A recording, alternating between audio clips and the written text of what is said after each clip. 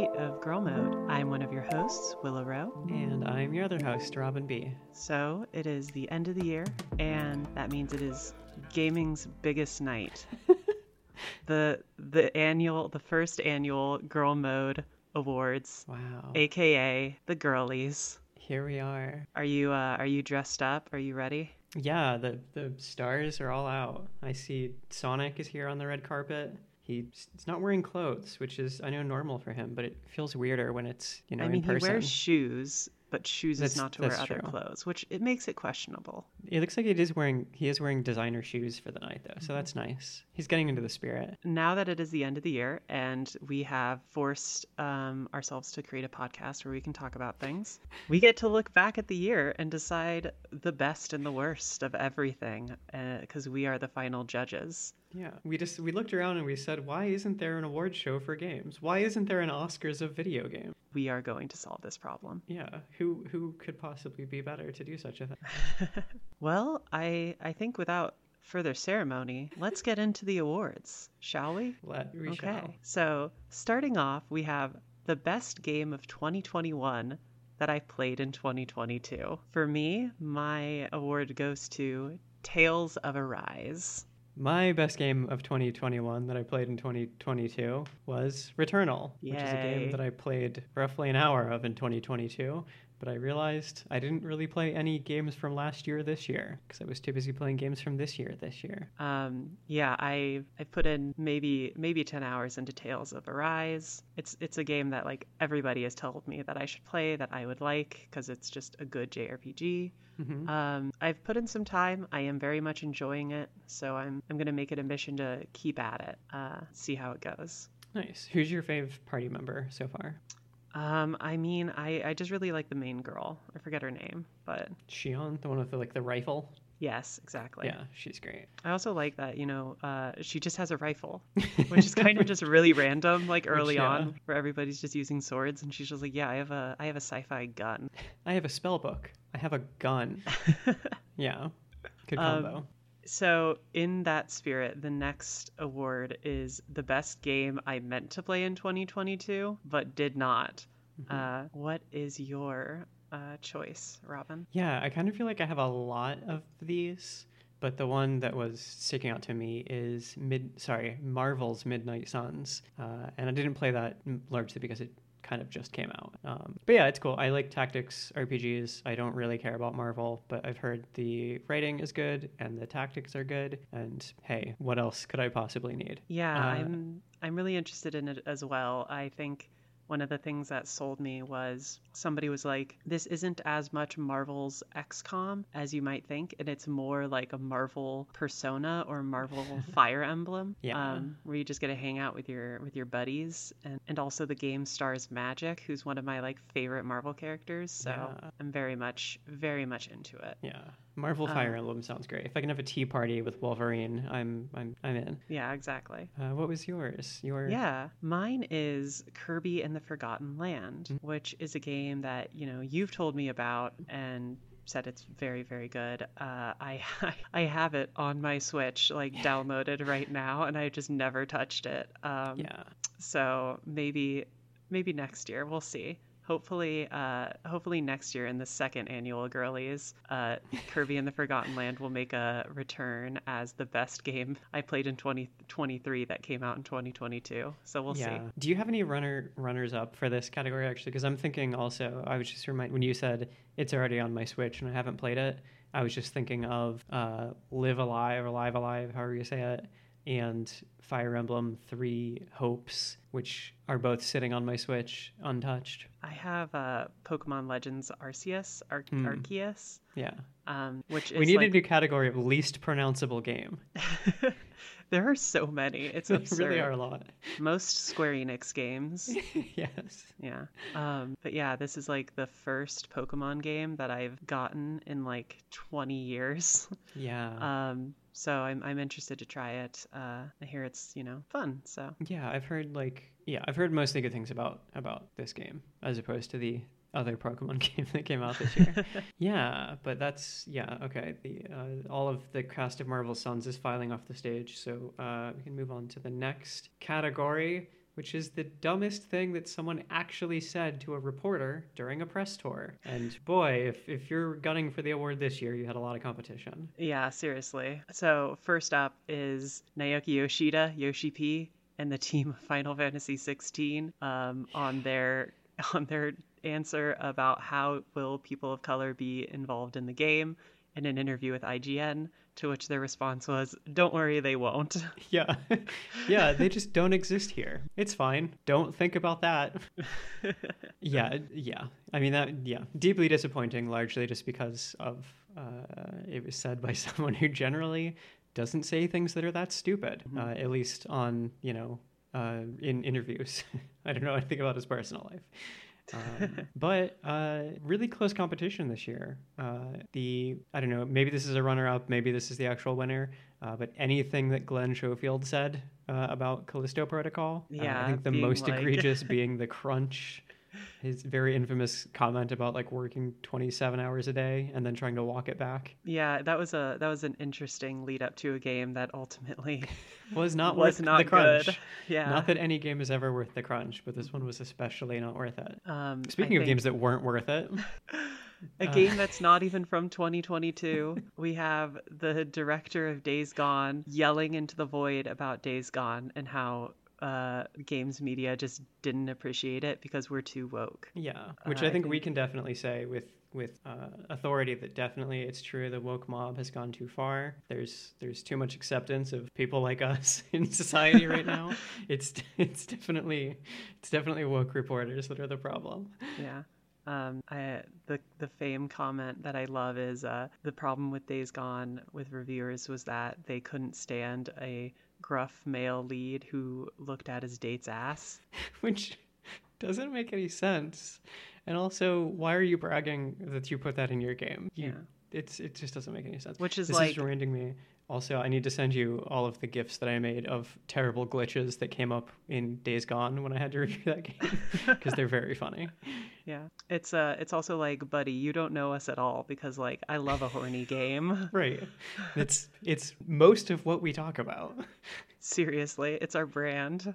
Really. Okay, well, I think that the Days Gone guy is still shouting on Twitter about how he was snubbed, so we should just try to like shuffle him off. Yeah, someone cut his mic before he starts talking about Bill Clinton. So next up, we have an award named for our esteemed colleague, Jess Reyes at Inverse. This is the Best Game That Was Just Mid award, which I think for decision making goes to the best like 7 out of 10 kind of game, where it's not bad, it's just mid, but that's not bad. Right. Sometimes it's good to be not that good. Yeah. For me, my award goes to Need for Speed Unbound, which is it is a 7 out of 10. I did literally give it that.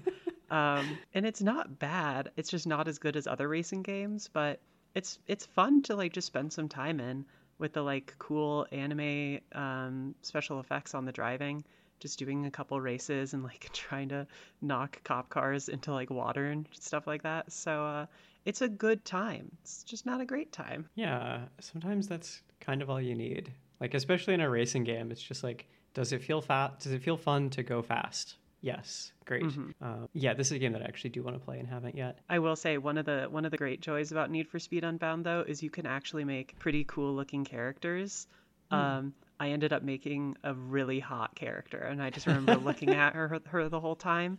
She had this like really short like green pixie cut. Oh my gosh! And I was just like, I'm kind of attracted to my own character.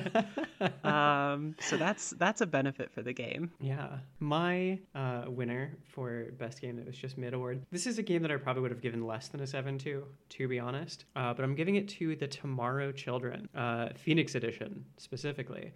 This is a game that came out originally in 2016 or something, and then got its server shut down a year later. And then they re-released it this year. And it let everyone see why they shut the servers down. I actually think it's a very interesting game, which is why I was a little conflicted about putting it in this category, because I think it's worse than mid, but it's more interesting than the sort of jokey title of this award suggests. Yeah, just a weird building game with strange online components. It has lots of interesting ideas that don't really add up to much, but it's a thing that I'm glad it's out there for whatever weirdos are enjoying it. Yeah, I'm always a fan of a game that even if it doesn't like work out, that does something kind of interesting and unique. So. For sure. Yeah, I think that's this game for sure. It's looks like kind of nothing else. It plays like nothing else, which is a good thing. But yeah, it's whatever. It's there. It's out there. If you want to play it, you can play it. Yeah, I mean, I do highly suggest people play more mid games. Absolutely. Like games that are just middle of the ground that don't get a lot of attention. There's some interesting stuff there that's definitely worth checking out. Yeah. So moving on, we have a very prestigious award for the most realistic trees of 2022. Yeah. And this was no competition. This goes to A Plague Tale Requiem. This game, it was a shoo-in for the most realistic trees award. So if you haven't played it, it's gorgeous. Like, this game is so shockingly gorgeous.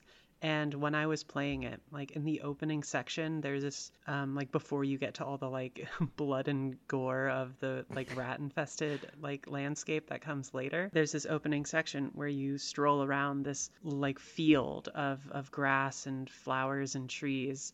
And I remember like walking through and you go past this one big tree and I just like stopped and stood at it for like 5 real minutes. So this is also the best game to play high award. Absolutely. Except maybe the later sections. That might be a little scary. But I just looked at this goddamn tree and I was like, whoa, look at these leaves, man. These leaves look great. No, and seriously, because I feel like so often like trees, when you look at them up close, it's just like a 2D leaf. Right. Just like put on this tree. I don't know, the textures on these trees, Robin. You got to see them to believe them. You do. I was a big fan of this game, and not gonna lie, the trees were a big part of it. That's great. It put an extra point on its review score. Yeah. My winner for this category is God of War, because I didn't have a good answer for it, and apparently that's what you do at Game Awards shows. You just nominate God of War for everything. To be fair, God of War has maybe the biggest tree in video games. Oh, I doubt that. Elden Ring surely has the biggest tree. Oh, true. Oh, good point. I didn't even think about that. Wow, huge year for trees. Oh man, 2020, there was the year of bows and arrows, but 2022 is the year of trees. Year of the really big tree. What will be next?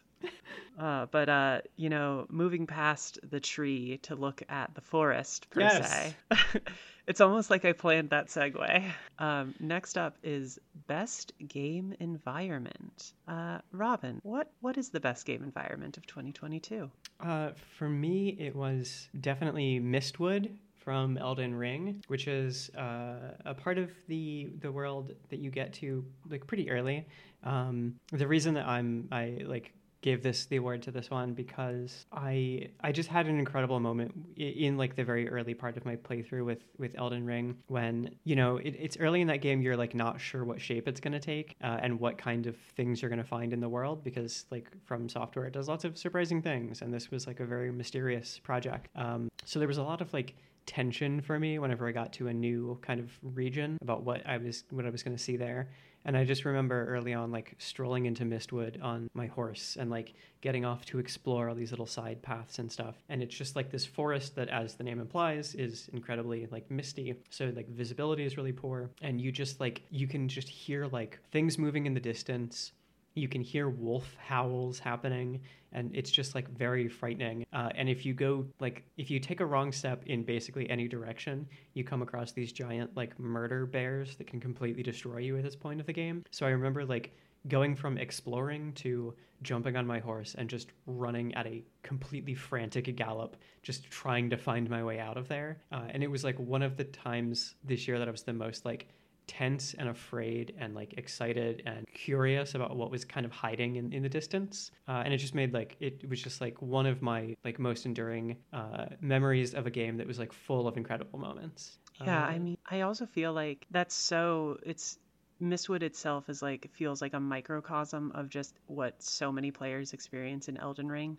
in like any of the game's many locations, and kind of just encapsulates why it's such an interesting game, because it truly is about player exploration in a way that open world games haven't felt like in so long, which is why people can have like these experiences like you did with Mistwalker. Yeah, that's something that like basically any kind of region of Elden Ring could have kind of taken this for that reason, because it is open world in the sense of giving you space to explore as opposed to giving you a map with lots of dots on it.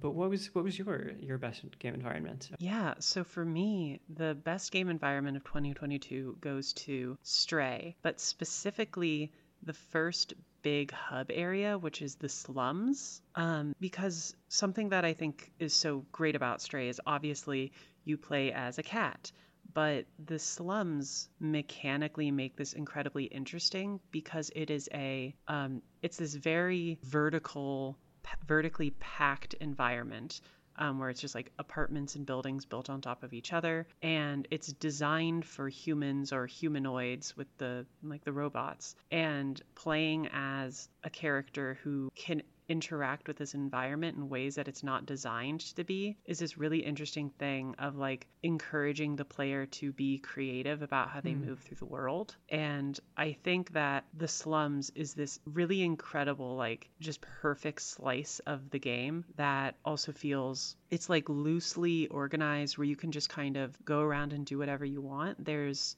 like, they're not quite side quests, but they're like little things that you can do in the world, some of them that are related to like moving the main plot along. And inside of this area, you can do them all just like at any time.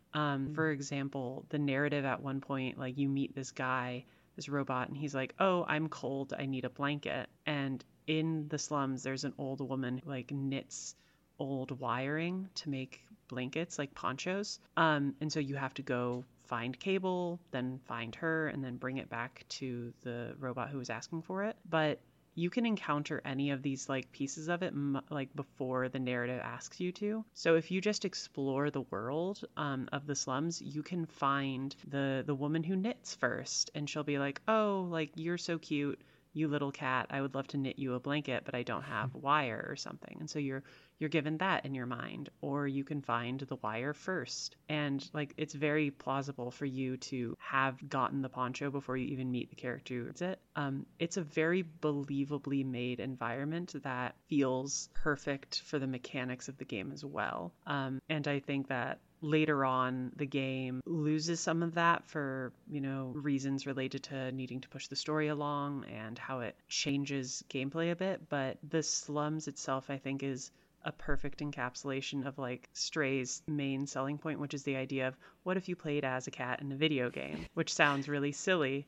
And it is, but it's pure joy in the slums because it's so perfectly designed for it. Yeah, that sounds really lovely. That might actually replace Midnight Suns as the winner of my game from this year that I need to finish still.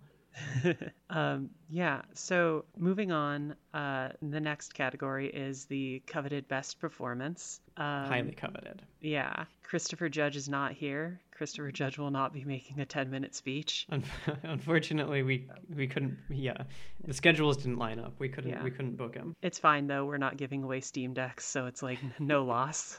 But so I thought the best performance of the year is Dominic Armato, who Dominic Armato has been the voice of Guybrush Threepwood in Monkey Island for like a couple decades now.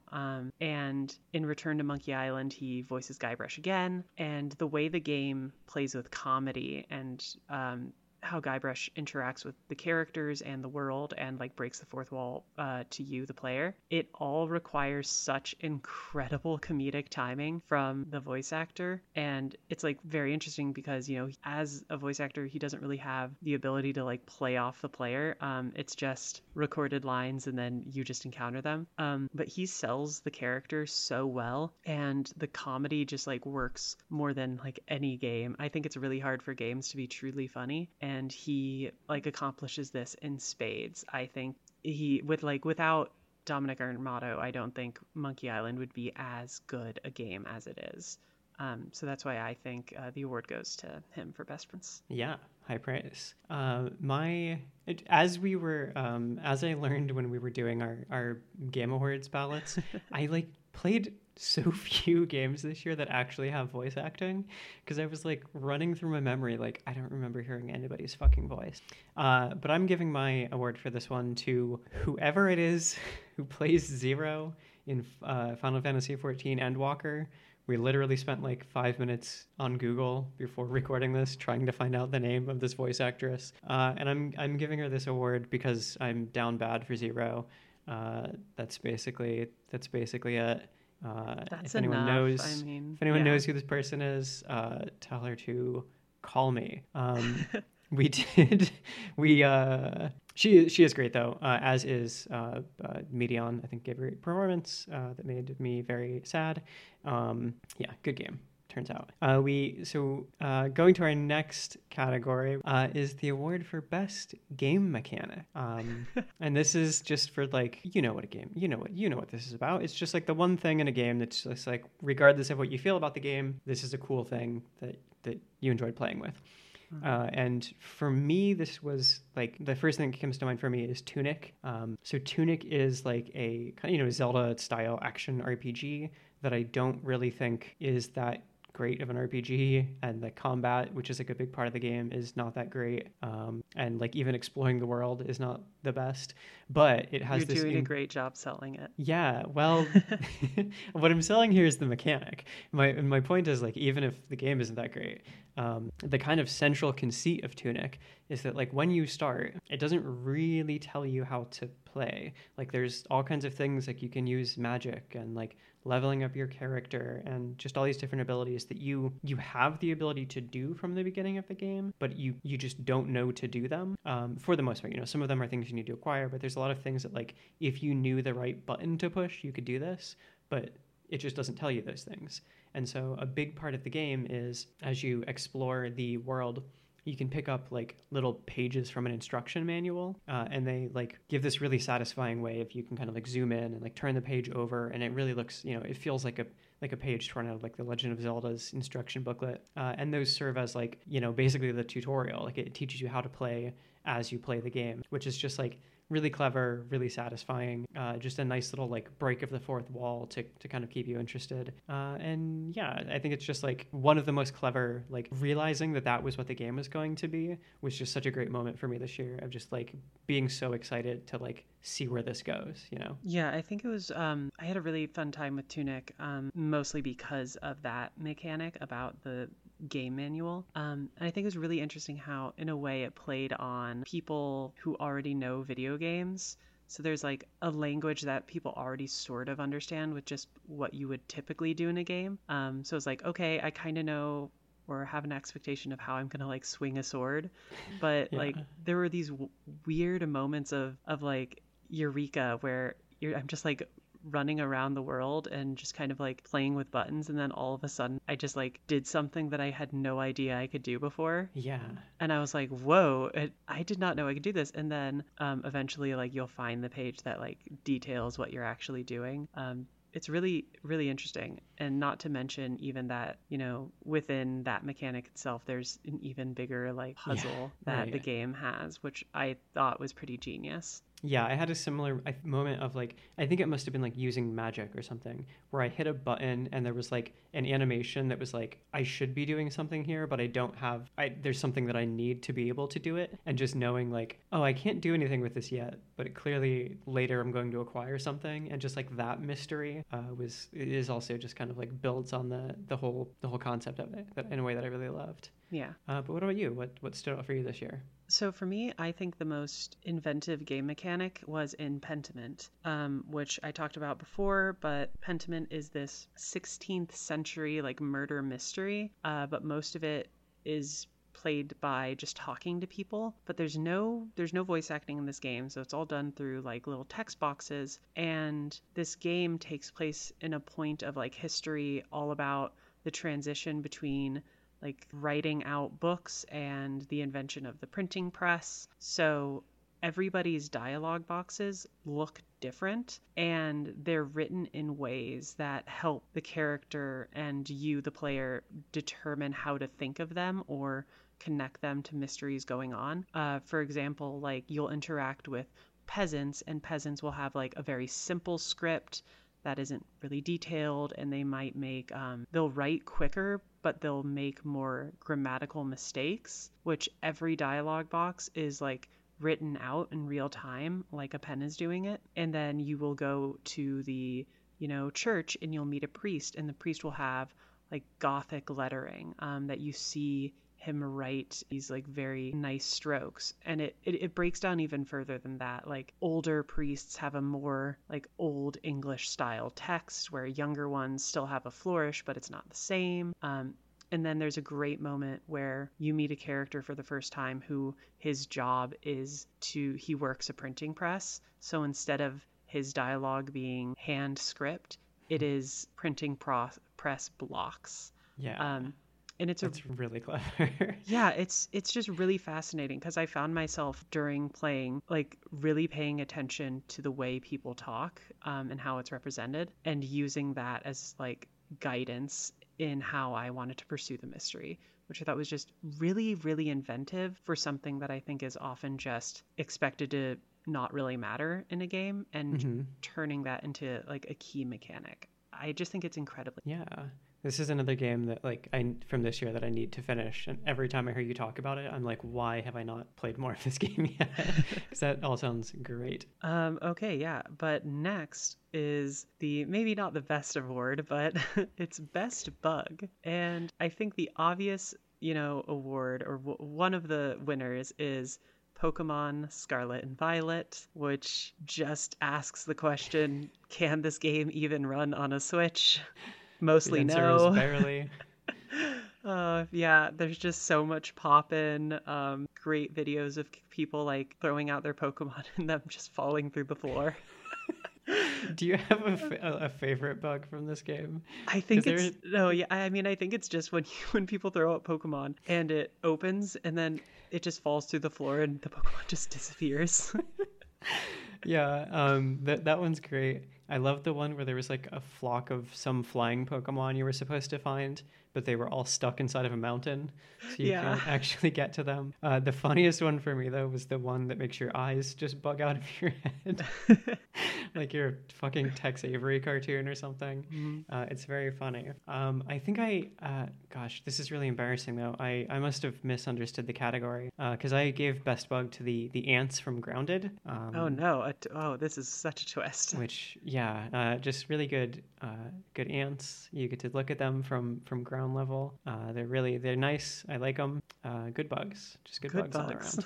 Yeah. But our next category, which it's much harder to misinterpret, fortunately, is the best looking game of the year, which some might call best art direction, but some would say that's imprecise.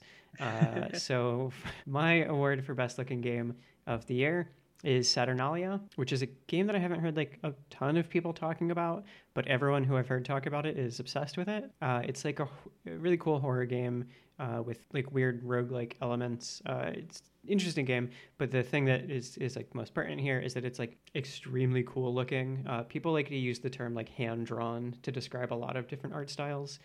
You could certainly apply that to Saturnalia, but it goes much deeper than that. There's like kind of a neon color palette, and also like segments of like that are like desaturated and like black and white. It's very difficult to describe. You could describe it as hand drawn, both in like the artistic style and the animation, where it looks a little bit framey. It just plays a lot of tricks with it. It's again very hard to describe. Go find Saturnalia. It's an interesting game and a absolutely gorgeous game that is like both beautiful and experimenting with its visual design in some really fascinating ways. So it's a game that I will never tire of looking at, I think. Well, I mean, speaking of neon color palettes, Ooh. my choice for best looking game 2022 goes to Neon White. I think what's really fun about Neon White is that, like, gameplay wise, it has this really fun, like, 90s vaporwave, like, Sega look. That's really, really fun. All the levels are, like, super bright, and just have these, like, great effects when you're, zooming through the levels. But then that's like not the only art style, because when you're not doing missions, you talk to characters and it's basically like a visual novel or like a dating game. And they just have these great like anime character pictures that they put up when you're talking to people. It's really fun. I think it's just a joyful game that's like, we're just going to smash a bunch of art styles together and it'll be cool as hell. And I think it works a lot. So that's why that is my choice. Nice. I do want to give a quick shout out, just because something you just said, of smashing a bunch of art styles together, to Potionomics,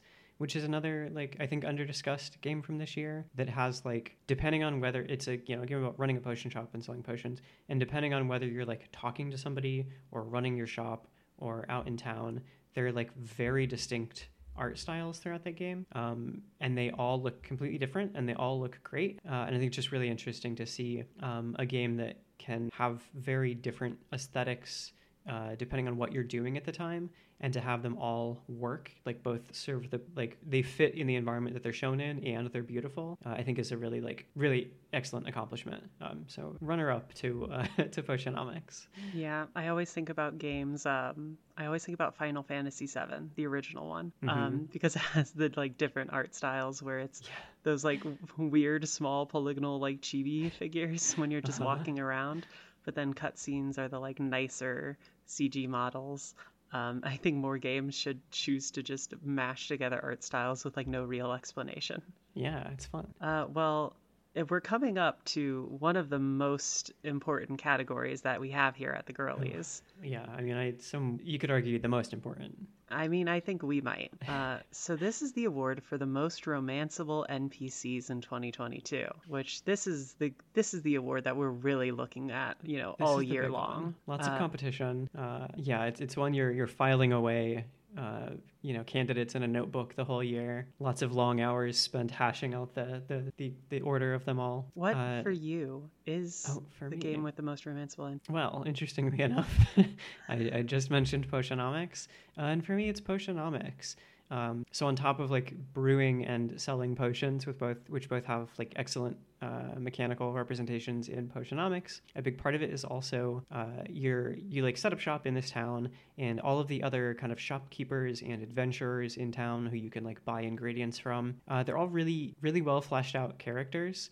It's not just like, here's the shopkeeper, you go and you buy, Eyes of Newt or whatever from them. They're like actual people with stories and personalities, and you can befriend them and, eventually start to date them. And I think what makes it special is like how well written all of the characters, well, not all, there were some characters I didn't really like, but for the most part, all of the characters are just like interesting. They have very distinct personalities.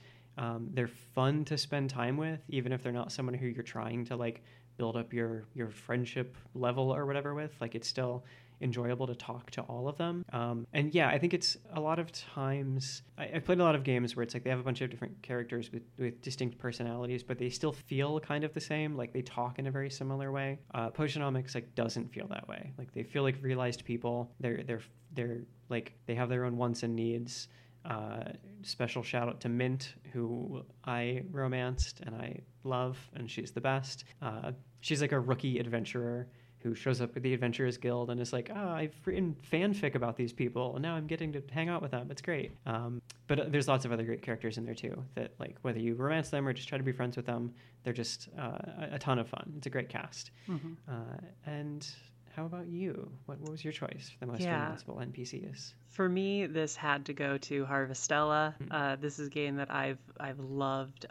It's Square Enix's JRPG/farming sim, and in the spirit of sim games like Stardew Valley, you can date people. There are a few characters most of them also double as party members in combat that you meet throughout the game, and you can slowly, when you like do their specific quest lines, get closer to them and start forming a budding romance that eventually you can propose and start a wonderful life together as partners. I think that there's no question in my mind that the best romanceful NPC though in Harvestella is Estina, who is we've talked about her before in passing, but she is the hot school teacher with swords.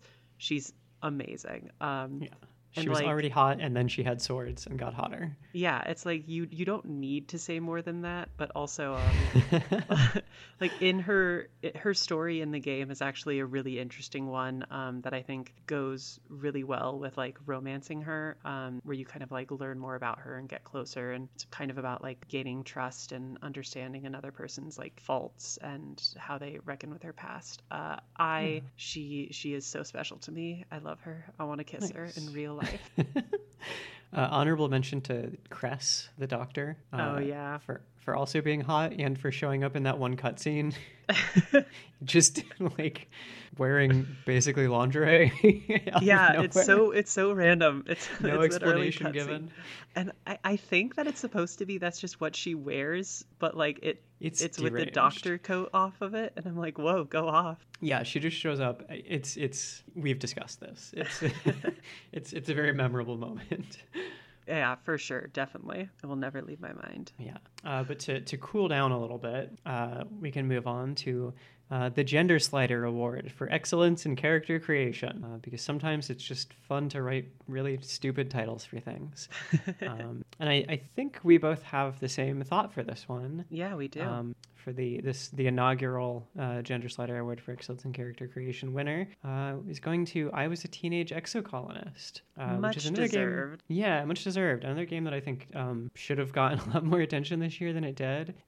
One thing that we have both talked about about this game is like when you start off in the character creation process, part of that, as in most games or many games, is like choosing, what is your gender? And in this game, instead of being like, do you want to be body type A or body type B? It gives you a slider, which is not good. Like a slider is not necessarily the best way to represent something like gender, because it is necessarily like a weird like binary thing with a option 3 in the middle. But what makes it interesting is both it's funny that there's a gender slider, but also like you choose your pronouns in this game, and you can throughout the game you can actually change them. So it's not just like you decide your gender at the beginning and then that's it, because hey, turns out that's not how life works either.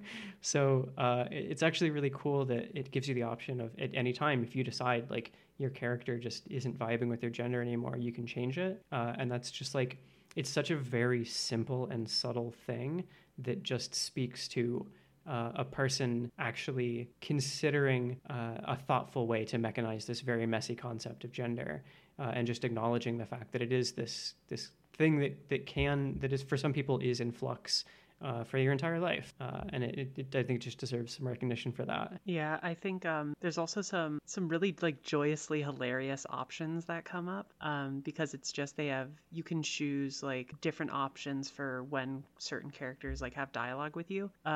I think my favorite is you can choose between your character getting referred to as cowgirl or cowboy or cowpoke. So good. Which I love it. It's I think great. Actually that's a gender neutral term we should adopt more often. I think so. Instead of hey guys, hey cowpokes, I think I can't think of a single person who would be unhappy with that. Yeah. In honor of Bridget from Guilty Gear, we'll just start calling everybody cowpoke. What an honor. Yeah, so next we are going to talk about the award for most emotionally devastating game, which for me goes to Signalis. And what about you? For me, it goes to Sephony. And one could say that we could talk about this for roughly an hour 35 minutes. Yeah. And we in have. Fact, let's just insert the entire previous episode right here. Enjoy. Yeah. Exactly. We did spend all of last week talking about these games extensively. Go back to last week's podcast or episode and listen to it. I think we had a great discussion on both of those games. So yeah, congratulations to both of them. They finally got the recognition that no one has been giving them. Yeah. Hooray. But next up on the list is the award for most game. And this one probably requires a little more explanation. Do you want to give both your nominee and what you mean by it for this one? So my nominee for most game is God of War Ragnarok, which to me feels like a whole lot of game. Personally, not the best way. It's a long ass game. There's a lot to do. And it's very much a AAA third person prestige video game to its detriment for me. It is the epitome of the idea that more is better. Mm-hmm. And so that's why I believe it is the most game of the year. Yeah, it is a lot of game. But I think you have a different opinion on this award. So what's your nominee? Yeah, so I took mine to be the game that is just the most of a video game. Like it's just a video game. And for me, that was Teenage Mutant Ninja Turtles: Shredder's Revenge, which is basically like a revival of the old kind of arcade beat 'em ups. With just much more fluid controls, but it does capture the feeling of playing those old arcade games pretty perfectly, at least the way you remember it, and not the way that they were actually clunkier in reality. And for me, this is not a negative thing. It's just like you push the buttons and you punch ninjas, and it's just a lot of fun. And there's really not much more to it than that. It is what it is, and it's tons of fun. It's cool as hell. Video games are cool, man. Every once in a while, they're cool. Yeah. So next we have the Best Delay Award, which this is for a game that, for whatever reason, we are just currently not ready to deal with it being out. Mm-hmm. And similar to most game, we have two different interpretations of this for our nominees, so we gave it to two games. First is Zelda: Tears of the Kingdom. Do you want to talk about why that's one of our winners for Best Delay? Yeah, I mean, largely for just being a giant game that I'm sure we're both going to completely lose ourselves in. If it's anything like Breath of the Wild, just a massive game with a lot of exploration to do. But unlike the winner of one of the winners of our previous award, one that doesn't fill you with dread at the idea of exploring it all, one that's actually kind of a joyful experience, and it seems to be one that will have as much surprise as its predecessor, and as much of a detrimental effect on the sleep habits of every person who owns a Nintendo Switch. I don't know if you have anything to add for this nominee before we move over to the less honorable mention. Yeah, I mean, I think the other winner, quote unquote, for Best Delay is Hogwarts Legacy, which is a good thing that it's delayed, because my shoulders like tensed up when you said that name. Yeah. I just want this game to be delayed forever and then just die. Thankfully, at least it was pushed a little bit to February, so we can avoid having to deal with it for a little bit longer. This is a game that I want the delays to keep coming. It's a game about putting down a slave rebellion based on the IP of a notorious transphobe. Mm-hmm. Every delay for this game is a good delay. Yeah. This is more of the one. Yeah, Zelda is we're not ready in the sense of not having enough time. This is one that we're just not like emotionally ready for. Yeah, Zelda is the complimentary award, and Hogwarts Legacy is the derogatory award. Exactly. Okay. So moving from a game that we'll never play to a game that we'll never finish. This was, as you've mentioned, a year of many massive and deep games, many of which I think probably both of us have picked up and put a couple hours in and just said, gee, I sure will never know how this game ends. Yeah. And this is one of the few categories, actually, that we gave the award to the same game. We did.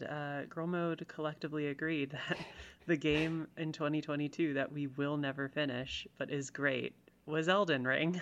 Mm-hmm. Um, Yeah, I sent you a screenshot showing that I played 169 hours of this game nice. this year. Nice, nice, nice, nice. And I'm about halfway through, and I don't know if I'll ever get farther than that.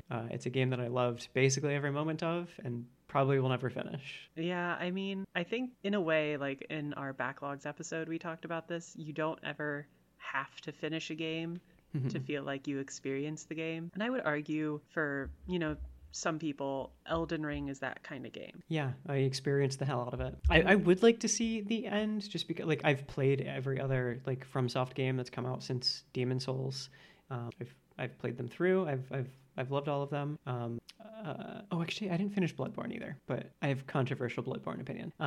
But yeah, it's something I would love to see more of, just because so much of it is so satisfying and so surprising. But at the same time, I played a lot of this game and I enjoyed my time a lot. And if I never touch it again, I think I'll still have had a good time with it. Yeah, I mean, I think 169 hours is enough to say you had a good time. I'd say so. Not like a casual, glance off of it. Well, we are at the final award of the night, the biggest award. We've been going at a breakneck pace. We have. We've been. Should we pause for a couple of commercials or like game trailers? Maybe. Do we have a world premiere? Do we have somebody who can come and play an ocarina for us? Oh, that'd be. I wish. We need to get a Muppet on. Yeah. Oh my gosh, we really should have thought about that. I don't know if we can afford a Muppet. Maybe we can get a Fraggle.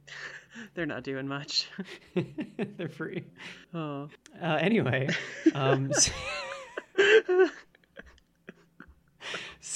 Somehow we're here at the end, and we're finally here. Girl Mode's Game of the Year 2022, our first ever Game of the Year award. Wow, what a moment. It's all been leading up to this. Okay. Do you want to say what our award is going to? Do we want to try to say it simultaneously? Yeah, this will go great. Okay.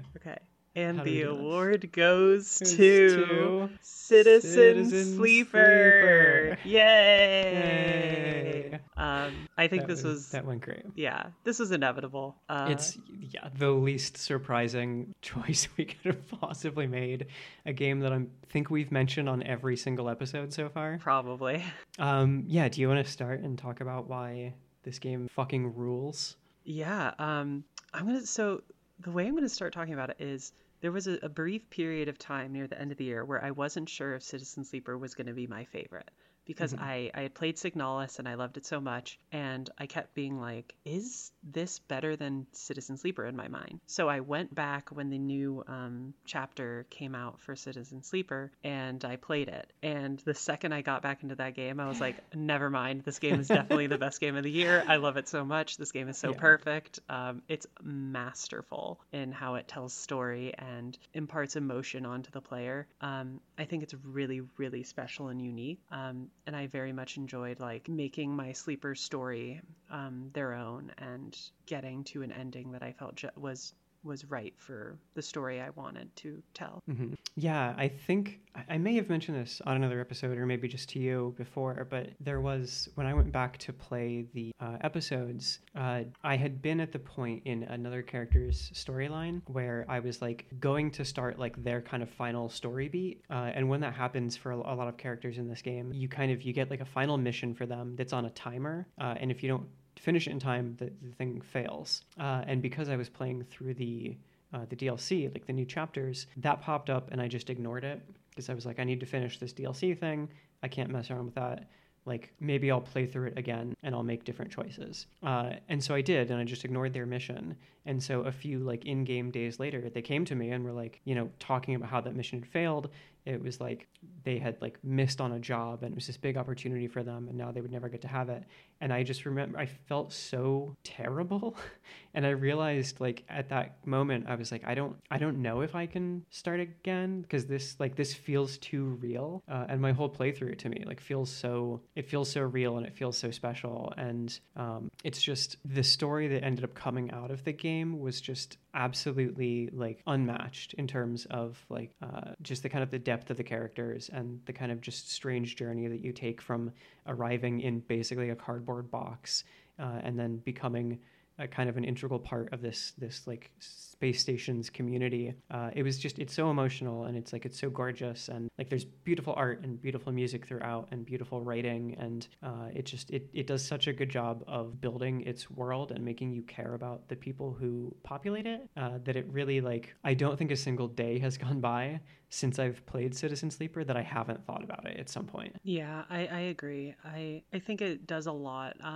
And I mean, you've talked to the developers about a lot of this stuff, but it uses the like basics of tabletop role-playing game like storytelling methods to an expert level. And it just, the way that you play out and are able to interact with the world, it does feel, it has a weight to it that I feel like a lot of games aren't able to accomplish with other characters, because Citizen Sleeper is a game about, it's really not just about you. It's about living in a community and helping other people out. It's not just this thing of like, you have to satisfy yourself, go accomplish these things. It's like you have to help everybody, and everybody's struggling. You're struggling. I also think it's really interesting that there's no real fail state. You can fail things, but then the game kind of just rolls with it, and it incorporates into the story. And so, like, kind of along the lines of what you were talking about, like, you can harm relationships. Yeah, I just think it's a really special game. This year, and just in my recent memory in any year, I think it's exceptional. Yeah, and just to go back to the mechanic bit, is like that was one thing that caused a lot of friction for me at the beginning of the game, was like the randomness of it, and the kind of lack of choice that you feel at many times because of your like limited dice pool that you use to accomplish different things. And it was only kind of like toward the end of the game and looking back and realizing how much those mechanics are tied to the game's themes of scarcity and chance, and the way that like just the act of interacting with all these people and trying to address their needs like drains your energy.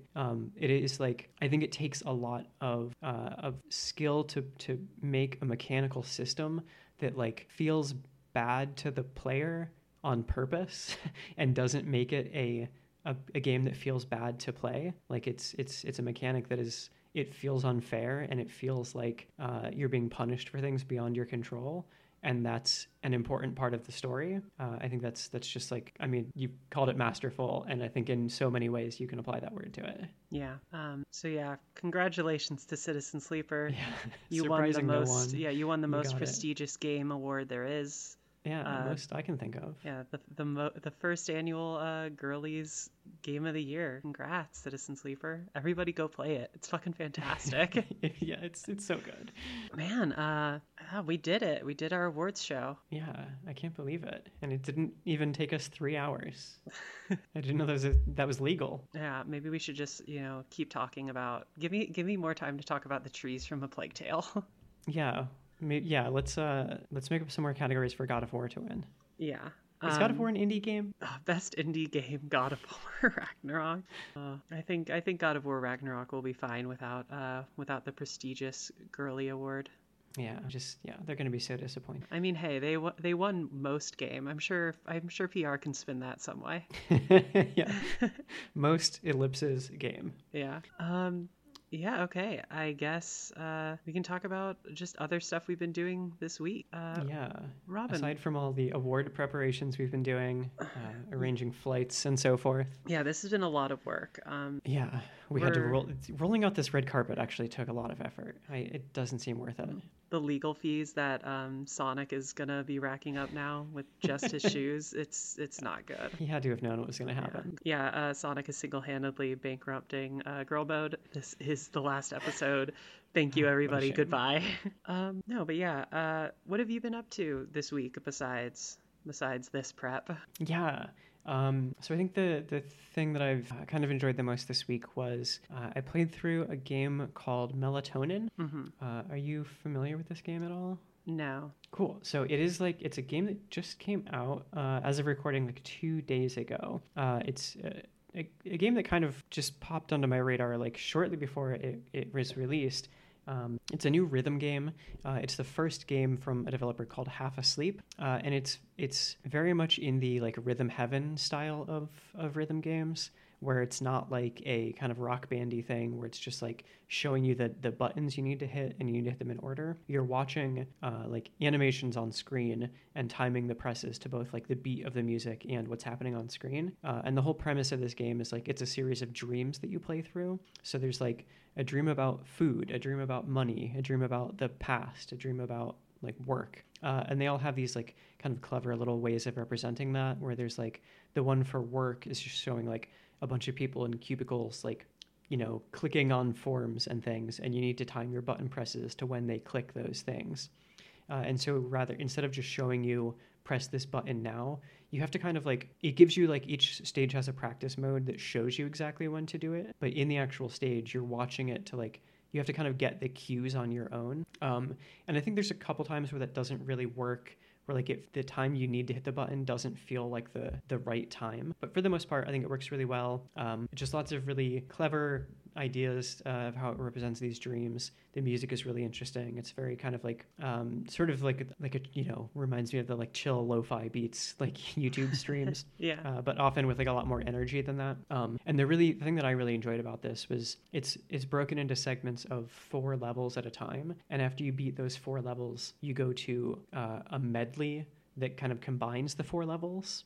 So you're switching very quickly. Like you'll be playing one level for like 2 seconds, and then it switches to the next level, and then it switches to another, and then back to the first one. And then the very last stage of the game does that same thing, but it mashes up every single level from the game. I think there's like 20 in total. So it's just like you're reacting. It's you only ever use like left and right keys and like the space bar. So it's very simple controls, but you have to kind of like go back and remember how these games worked and match them to the beat, because the song that they're tied to is now changed. And it's just a really clever way of like wrapping up this whole experience in a nice little bow. The whole thing only takes like 90 minutes.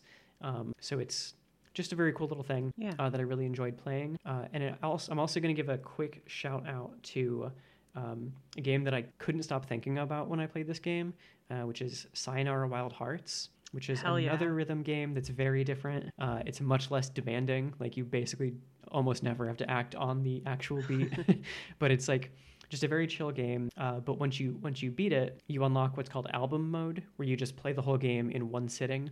And I do that, like, for whatever reason, I do it every year around this time. So I'm probably going to play it this weekend. But it's just a really fun electropop soundtrack. It has, maybe I'll talk about this more next week, because it has an incredible level that I want to talk about in more detail. But Melatonin, great new game that I just played. Sayonara Wild Hearts, great game from a couple of years ago that I replay very often. Yeah, I mean, I like Sayonara Wild Hearts a lot, so I'll definitely check out that. Cool. Well, in the meantime, what have you been up to this week? Yeah, so over the past week, I finally filed my final review for the year. So I kind of am like a little bit free now to just play games that I want to. And for whatever reason, I have picked up Death Stranding for the first time. Nice. And I'm playing through that. I started like yesterday, and I sat down for like 3 hours and just played a bunch of it. I think the thing that like urged me to do it is the announcement of Death Stranding 2 at the Game Awards, and I was like, I should do this now, or else I'm not going to get to it. But it's really interesting. Like, I mean, I've heard a lot of people talk about it, and I know it's gonna be weird because it's Kojima, but I'm enjoying it a lot, and it is very meditative in a fun way. It is a AAA walking simulator, but in like the best way. I find it really fun, like planning out routes across the game's map. Yeah, it's just it feels fresh against a lot of other big budget games, which is something that I really enjoy. So I'm looking forward to spending more time with the game. I think over the holidays before next year. Yeah, I would love to hear more about it. I actually have not played it yet either. It's been one that I've been meaning to get around to. But I'll be very eager to hear, if you keep playing it, how it hits you, because it was such a divisive game, and such an interesting one. Yeah, I also think it's just hilarious that just like Guillermo del Toro's there as like a character. Yeah. And like I think Conan O'Brien is in the game. Yeah, there's like a lot. It's just Kojima. So like I have all these weird like friends that I'm just gonna 3D scan. Yeah. I kind of love it. I mean, yeah, if I had millions of dollars in a game development studio, I might do the same thing. It sounds like he's having a good time. Yeah, seriously. But with that, I think it's coming to a close. The first annual Girlies are done for. It's one for the history books. Yeah, congratulations to all the winners, or sorry that you won certain awards to some games, but that's how Please the don't cookie sue crumbles. us. Yeah. We've already been sued so much. But I guess that's going to do it for us. It's not the end of us. It's not the end for us for the year. I think because we're coming up in the end of the year now. I think we're going to have another episode like each week through the end of the year. So you'll have more of our nonsense to deal with through the holidays. You're welcome. But until that happens, we have been Girl Mode. You can find us on Twitter at girlmode_pod. You can find us on co-host at girlmode-pod. And you can find me on both Twitter and co-host at Robin Bombas. I am on Twitter and co-host at The Willow Row. And that's it. Yeah. Goodbye. Congratulations. We're sorry. Congrats. Goodbye. Thank you.